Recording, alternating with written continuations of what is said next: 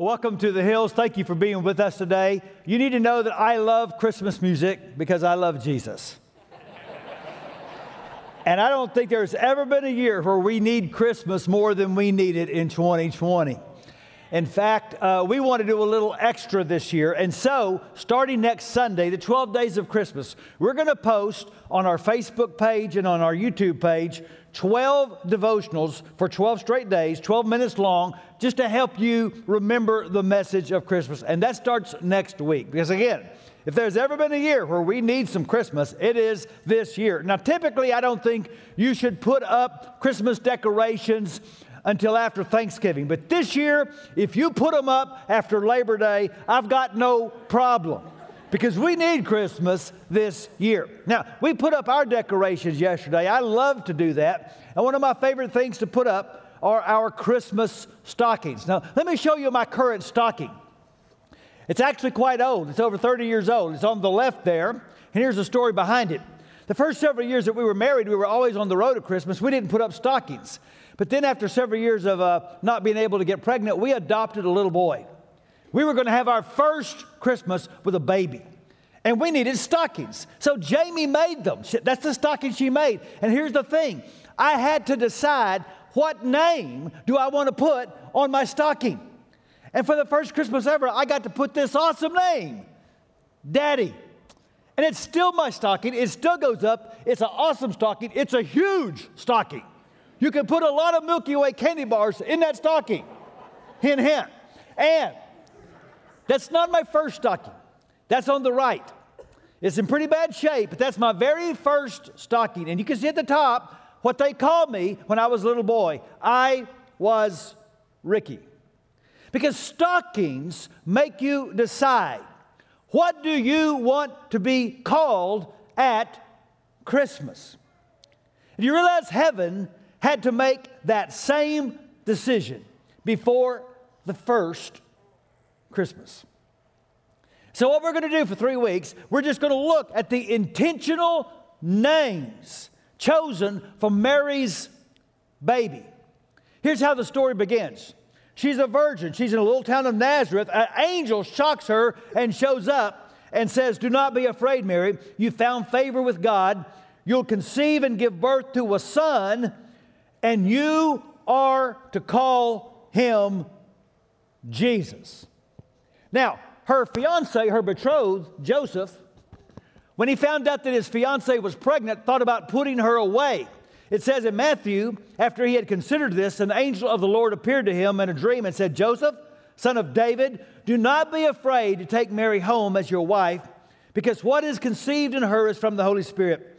She will give birth to a son, and you are to give him the name Jesus, because he will save his people from their sins." Now, they knew they were going to get married. And like most Jewish couples, they just assumed their first son would have the name of the father. The first son would be called Joseph. Do you understand? Part of their obedience to God was putting the name Jesus on their first baby's stocking. The angel was clear to Mary, you're to call him Jesus. The angel was clear to Joseph, you're to give him the name Jesus. Now, you know that Jesus has many titles, but he only actually has one name. And the thing is, it was an ordinary name. It was a common name. When he went to kindergarten, he probably wasn't the only boy in class with his name. Not even the only Jesus in the Bible. Acts 13, there's a sorcerer named Simon Bar Jesus, son of Jesus. Colossians 4, it says, and Jesus, who was also called Justus, sends you greetings. Well, I think in the first century, if I was a Christian and my parents had named me Jesus, I'd change my name too. You know, by the second century, hardly anybody was named Jesus. The Christians wouldn't use the name because they revered it so much. The Jews wouldn't use the name because they hated it so much. But in the first century, there were lots of men called Jesus. That's why he was often called Jesus of Nazareth, to help identify which Jesus you're talking about. So it's not a unique name, but it was uniquely given to him, even before he was conceived. Why? Why did God want this particular name? Well, the Hebrew people loved to name their babies after the heroes of their faith. And so, Jesus is the Greek form of the Hebrew word Yeshua. Joshua. Joshua was a huge hero to the Israelite people. And so many people named their baby boys Joshua, Yeshua, the Greek word Jesus. And here's why that matters. Because what does Joshua, Yeshua, Jesus, what does that mean? It means the Lord saves. And so when Mary placed her baby in the manger, she was calling him, every time she spoke his name, the Lord saves. Over 900 times he's called Jesus, and his name says it all. It tells us he wasn't born to be a therapist. He wasn't born to be a social activist. He wasn't born to be a moral ethicist, although all those things are good and consequences of the fact that he was born. But he came to save his people from their sins. Call him Jesus. The Lord saves. An angel came to shepherds out in the field in Luke 2 and said to them, "Don't be afraid. I bring you good news that will cause great joy for all the people. Today in the town of David, a Savior has been born to you. He is the Messiah, the Lord. Call him Jesus. The Lord saves." In Acts 10, Peter is doing something he's never done before, preaching to Gentile people. And he says, all the prophets testify about him, that everyone who believes in him receives forgiveness of sins through his name. Call him Jesus. The Lord saves. So here's the big idea today, that Jesus is a name we can believe in. And I'll unpack what that means in a moment. But here's what you need to know. Christmas announces some bad news, and that our condition is much more serious than we realize. Now, I don't have to convince you the world's pretty messed up, and it is full of problems. But the problems of the world are the fruit, and the root behind all the problems we have, the Scripture calls sin. It goes all the way back to the garden.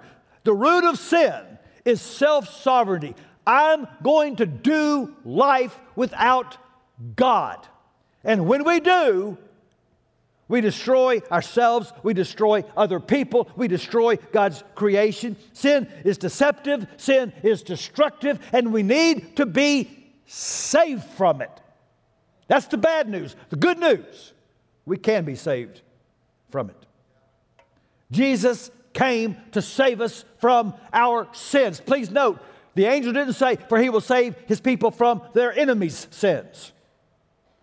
He will save his people from other people's sins. No, he will save us from our sins, from the shame and the guilt and the bondage of our sins. Heaven gave him this name because it would name his mission. And you know what else? It names the decision that we all have to make. The Holy Spirit inspired the Apostle John to write these words. This is God's command, to believe in the name of his Son, Jesus Christ. Believe in Jesus. Now, I said I want to unpack what that means. We say it all the time. Just believe in the name of Jesus. What are we saying when we hear those words?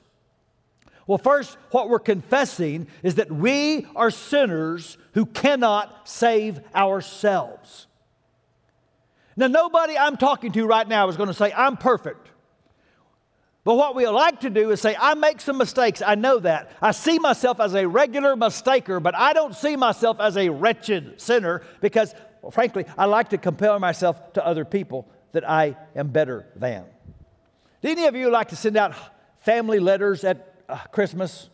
in your Christmas cards telling everybody how your family's doing.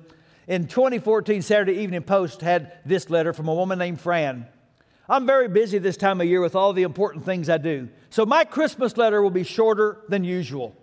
Our family is still much more successful, better looking, and happier than yours. Merry Christmas. And that's how so many of us think. I'm not saying I'm perfect, Pastor, but I am a better person than most of the people I know. I admit I need some improving, but I don't know that I need saving. And this is why Paul says the gospel is an offense to people. But let me ask you, if I'm okay and you're okay, why Bethlehem? If all I need you to do is try a little harder, why Calvary? If we were not in danger of perishing, why the name? Back at the first part of the last century, one of America's most famous evangelists was named Billy Sunday. He was going to a city to do a revival, so he wrote the mayor, please send me a list of all the names of your people that need spiritual help. The mayor sent him back the phone book. You know, sometimes I'm asked, why don't you preach more about Jesus, our example? You talk too much about blood and about sin and about repentance and about death. Well, here's why. I do believe Jesus is a great example. I believe I should try to imitate him every time I can. But Jesus was sinless. I have cheated. I have lied. I have been bigoted. I have lusted. I don't just need an example. I need a Savior. I need to be saved from my sins. So, in the days of Jesus, people just thought, well, if you're better than other people, you're good, right? So this guy comes to Jesus that could be a deacon in anybody's church. He was moral. He was religious. He was the kind of guy you want your daughter to marry. And he left Jesus sad. And Jesus said, it's just so hard for people like him to get into the kingdom of heaven. People that are so convinced that they're good. And look what it says. The disciples were amazed and said to each other, who then can be saved? See, I want you to get this. Christmas is a reality check. Christmas is an indictment of the human condition. We don't just need repairing. We need redeeming. At Christmas, we're not just declaring that Jesus came. We are declaring He had to come because we needed to be saved from our sins. Isn't that what the most famous verse in the Bible says? For God so loved the world that He gave His one and only Son, that whoever believes in Him shall not perish, but have eternal life. If He had not come, we would have perished. When I say believe in the name of Jesus, the Lord saves, I'm asking you to confess that you're a sinner and that you cannot save yourself.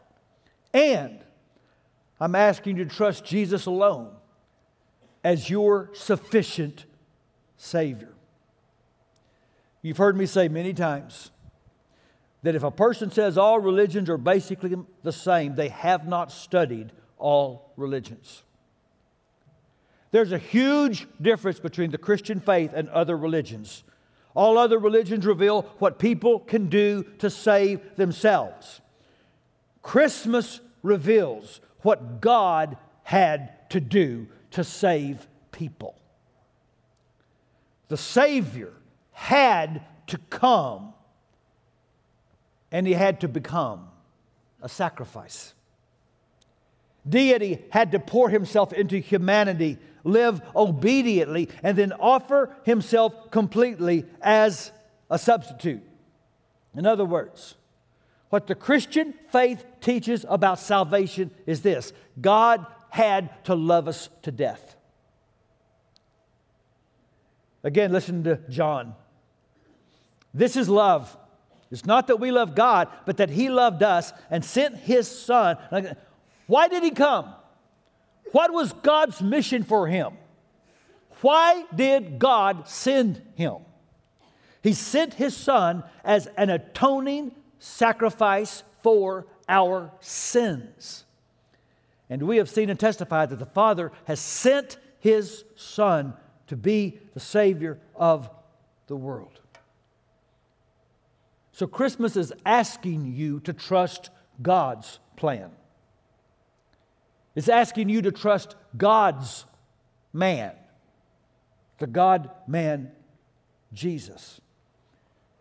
God says, I give you this command, believe in the name of Jesus. And so here's the thing about believe. It's such a strong word. It's so much stronger than the way we often use it. Often when I say believe, I just mean I agree with some point. But it's so much deeper than that. John Patton was a missionary to the South Sea Islands. He's translating the New Testament into the language of the people on that island. And he can't find a word in their native tongue for the concept of believe. One day, an islander comes into his home, plops down in one of his chairs, puts his feet up and says, oh, it is so good just to throw my weight on this chair. And Patton knew he had found his phrase. And so in their version of the Scriptures, the word believe is to put or throw your weight on. When I say the Lord saves, I'm saying I'm stopped trying to save myself. I am completely throwing myself onto the mercy and grace of Jesus. So I've got a friend that grew up in Austin. You may have heard of Barton Springs. When he was about 11 years old, he and a buddy went there to swim. They decided to have a race across the spring. About halfway across, he started to cramp, and he started to drown. But before too long, a man came behind him, a lifeguard, put his arms under his armpits. And the first thing my friend did was fight to try to swim harder, to get away. And he still remembers the words of the lifeguard. Stay still. Stay still. Let me swim you in. And he did. My friend sat on the shore. He said, it was humiliating. I was embarrassed. And I was also saved. I told you many people think the message of the cross is offensive because they're proud. I'm better than most people I know. I don't need saving. I just need a little improving. To the proud, the message that Jesus is a Savior is humiliating. To the humble, it is so liberating. I can stop fighting and straining and just throw my weight on the one who is sufficient to save. It's a name that can save anyone of anything at any time. Look at Romans 10:13 with me. Everyone who calls on the name of the Lord will be saved. Say the word everyone with me. 1, 2, 3. Everyone. Now I looked up that word in the Greek. You know what it means? It means everyone. What it means is that you will never meet anyone who is beyond the reach of the name of Jesus. When we say believe in His name, we're not just declaring His arrival, we are declaring He has no rival. He is the only Savior. He is a completely sufficient Savior. He's the Savior we can trust facing death. And He's the Savior that we can trust facing life. Oh, you think I'm excited? I'm just getting started. You mind if I just cut loose and preach for a little bit? When I say believe in the name of Jesus, I'm saying you need to confess that you're a sinner. You would have perished without God. I'm saying that you need to trust completely in what Jesus can do to save you. And I mean you need to embrace His salvation as a present and future reality. So for years in New Hampshire, the license plates had a slogan, live free or die. made famous by the Revolutionary War hero General John Stark. Now here's the irony. Those license plates were made by inmates. And it illustrates the truth that so often we announce a freedom that we don't actually experience. And that's what some of you are doing. You are trusting Jesus to save you on the other side of the grave. So lean in and hear this. This is big. Are you ready? Jesus came to save you from your sins, not just from hell. Call him Jesus. He will save his people from their sins. Not just future, but present salvation. Look with me at Romans chapter 6. Have you forgotten that when we were joined with Christ Jesus in baptism, we joined him in his death? For we died and were buried with Christ by baptism. And just as Christ was raised from the dead by the glorious power of the Father, now we also may live new lives. Since we've been united with him in his death, we will also be raised to life as he was. We know that our old sinful selves were crucified with Christ. Why? So that sin might lose its power in our lives. We are no longer slaves to sin. He's not talking about after the grave. He's talking about before the grave. Not just a trust that will help you face death. It's a trust that will help you live life. Call him Jesus. He can save people from their sins. Look at Romans 8 with me. And because you belong to him, the power of the life-giving Spirit. Let's stop. Can we all say hallelujah for the Holy Spirit? Hallelujah. The power of the life-giving Spirit has freed you from the power of sin that leads to death. The law of Moses was unable to save us because of the weakness of our sinful nature. So God did what the law could not do. He sent his own Son in a body like the bodies we sinners have. And in that body, God declared an end to sin's control over us by giving us his Son as a sacrifice for our sins. See, when I say believe in the name of Jesus, he can save you from your sins. I'm not just saying he can forgive you of your sins. I'm saying he can deliver you from your sins. This is good news, people. This is really good news. Christmas is an invitation to a life of freedom. And this is why the early Christians were told, I don't care what you're doing. Not just when you're at church, not just when you're having your quiet time in the morning. Whatever you do, do it in the name of Jesus. And they did. For example, in Acts 3, Peter's explaining how a lame man could walk again. It was by faith in the name of Jesus that this man you see and know was made strong. It is Jesus' name and the faith that comes through him that has completely healed him, as you can all see. Back to Acts 10, Peter's preaching to those Gentiles, and it says he ordered that they be baptized in the name of Jesus Christ. In Acts 16, Paul's in a town called Philippi, and a woman possessed by a spirit is given testimony to him that Paul doesn't want. He doesn't want demons talking about him. It says she kept this up for many days. So finally, Paul became so annoyed that he turned around and said to the spirit, in the name of Jesus Christ, I command you to come out of her. And at that moment, the spirit left her. Now, this is how we're supposed to live. Healing, transformation, character change, bondage breaking, victory in spiritual warfare, whatever. It's possible in the name of Jesus. Because of Jesus, none of us has to be held hostage to our past, and all of us can take hold of a new future. And this is why the Scripture says it is the name above every name. Now, there's a reason Mary put Jesus on his stocking. And so this Christmas, I know you're going to shop.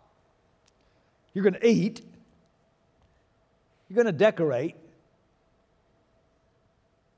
Are you going to make some time to praise His name? And so one of my very best friends is Chris Seaman, a pastor in Dallas. And I've told the story before of him taking his oral exams for a graduate degree, but he put it in print, and I'd like to read in his own words what happened that day. When I finished graduate school in biblical studies, I had to take oral comprehensive exams. For 2 hours, it seemed like an eternity. My seminary professors could ask me any question they wanted covering the span of my education in graduate school. One professor handed me his Hebrew Old Testament and asked me to translate a verse. I stumbled through that. Another professor handed me a Greek New Testament and asked me to translate a verse. I stumbled through that. Another professor asked me a series of questions, with the last one being the most stunning. What is necessary for salvation? Immediately, my mind went wild. What's he looking for? Should I say belief, faith, a confession with my lips, baptism, repentance? I could think of a dozen different scriptures that said different things. I couldn't decide.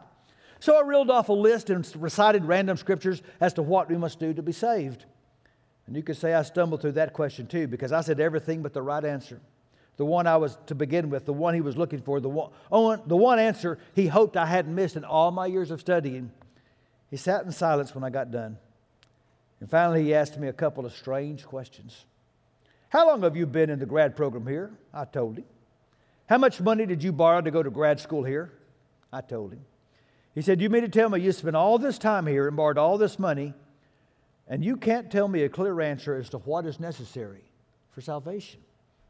I wanted to say, well, you're the guys who taught me. But he went on. The answer I'm looking for is the one you should always begin with. God. God is necessary for salvation. And every Christmas I think about that exchange at some point, because the name of Jesus means the Lord saves. To believe in His name is to believe that. And so I've got a big ask, because I've got a big burden. Will you let Jesus do what He came to do? Will you let Jesus save you from your sins? Because Jesus will always live up to His name.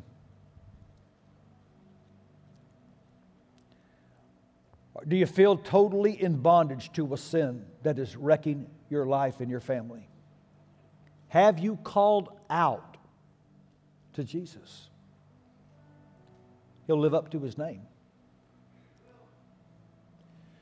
Are your hearts and emotions and spirit poisoned by anger and bitterness and wounds that you can't get past? Have you called on the name of Jesus? He will live up to His name.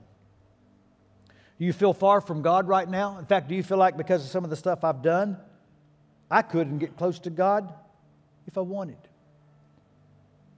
Have you spoken the name Jesus? He will live up to His name. I don't know what you've done in your past, but I bet nobody here actually incarcerated and murdered Christians. A man named Saul did. And Jesus sent a man named Ananias to him to tell him, what are you waiting for? Get up, be baptized, wash your sins away, calling on His name. I feel really burdened right now. I'm preaching to people that love Christmas. You even love Jesus. But you won't let Him do what He came to do. And today is a day of salvation. It's a day to call on the name of Jesus. That's why we want to pray for you in Jesus' name about that struggle. That's why we want to baptize you today. And if you're watching online, you say, well, how do I do that? You just contact us. You put in that chat, you want to get baptized. We'll do that today. To honor Christmas is to ask Jesus to live up to His name. The Lord saves. So let me pray. Oh God, I feel such a burden right now. I know in my spirit that this burden is from You. You've put it on me several days this week. That You knew that I would preach this week to people who need to call on Jesus. Who are giving in their lives a place to sin that they can be saved from. And so, God, I pray with all I have, may this be a day of salvation. And may Your Holy Spirit speak straight to the heart of anyone who needs to call on Jesus. We praise His name. We lift up His name. We pray in His name. Thank You, Jesus. Amen.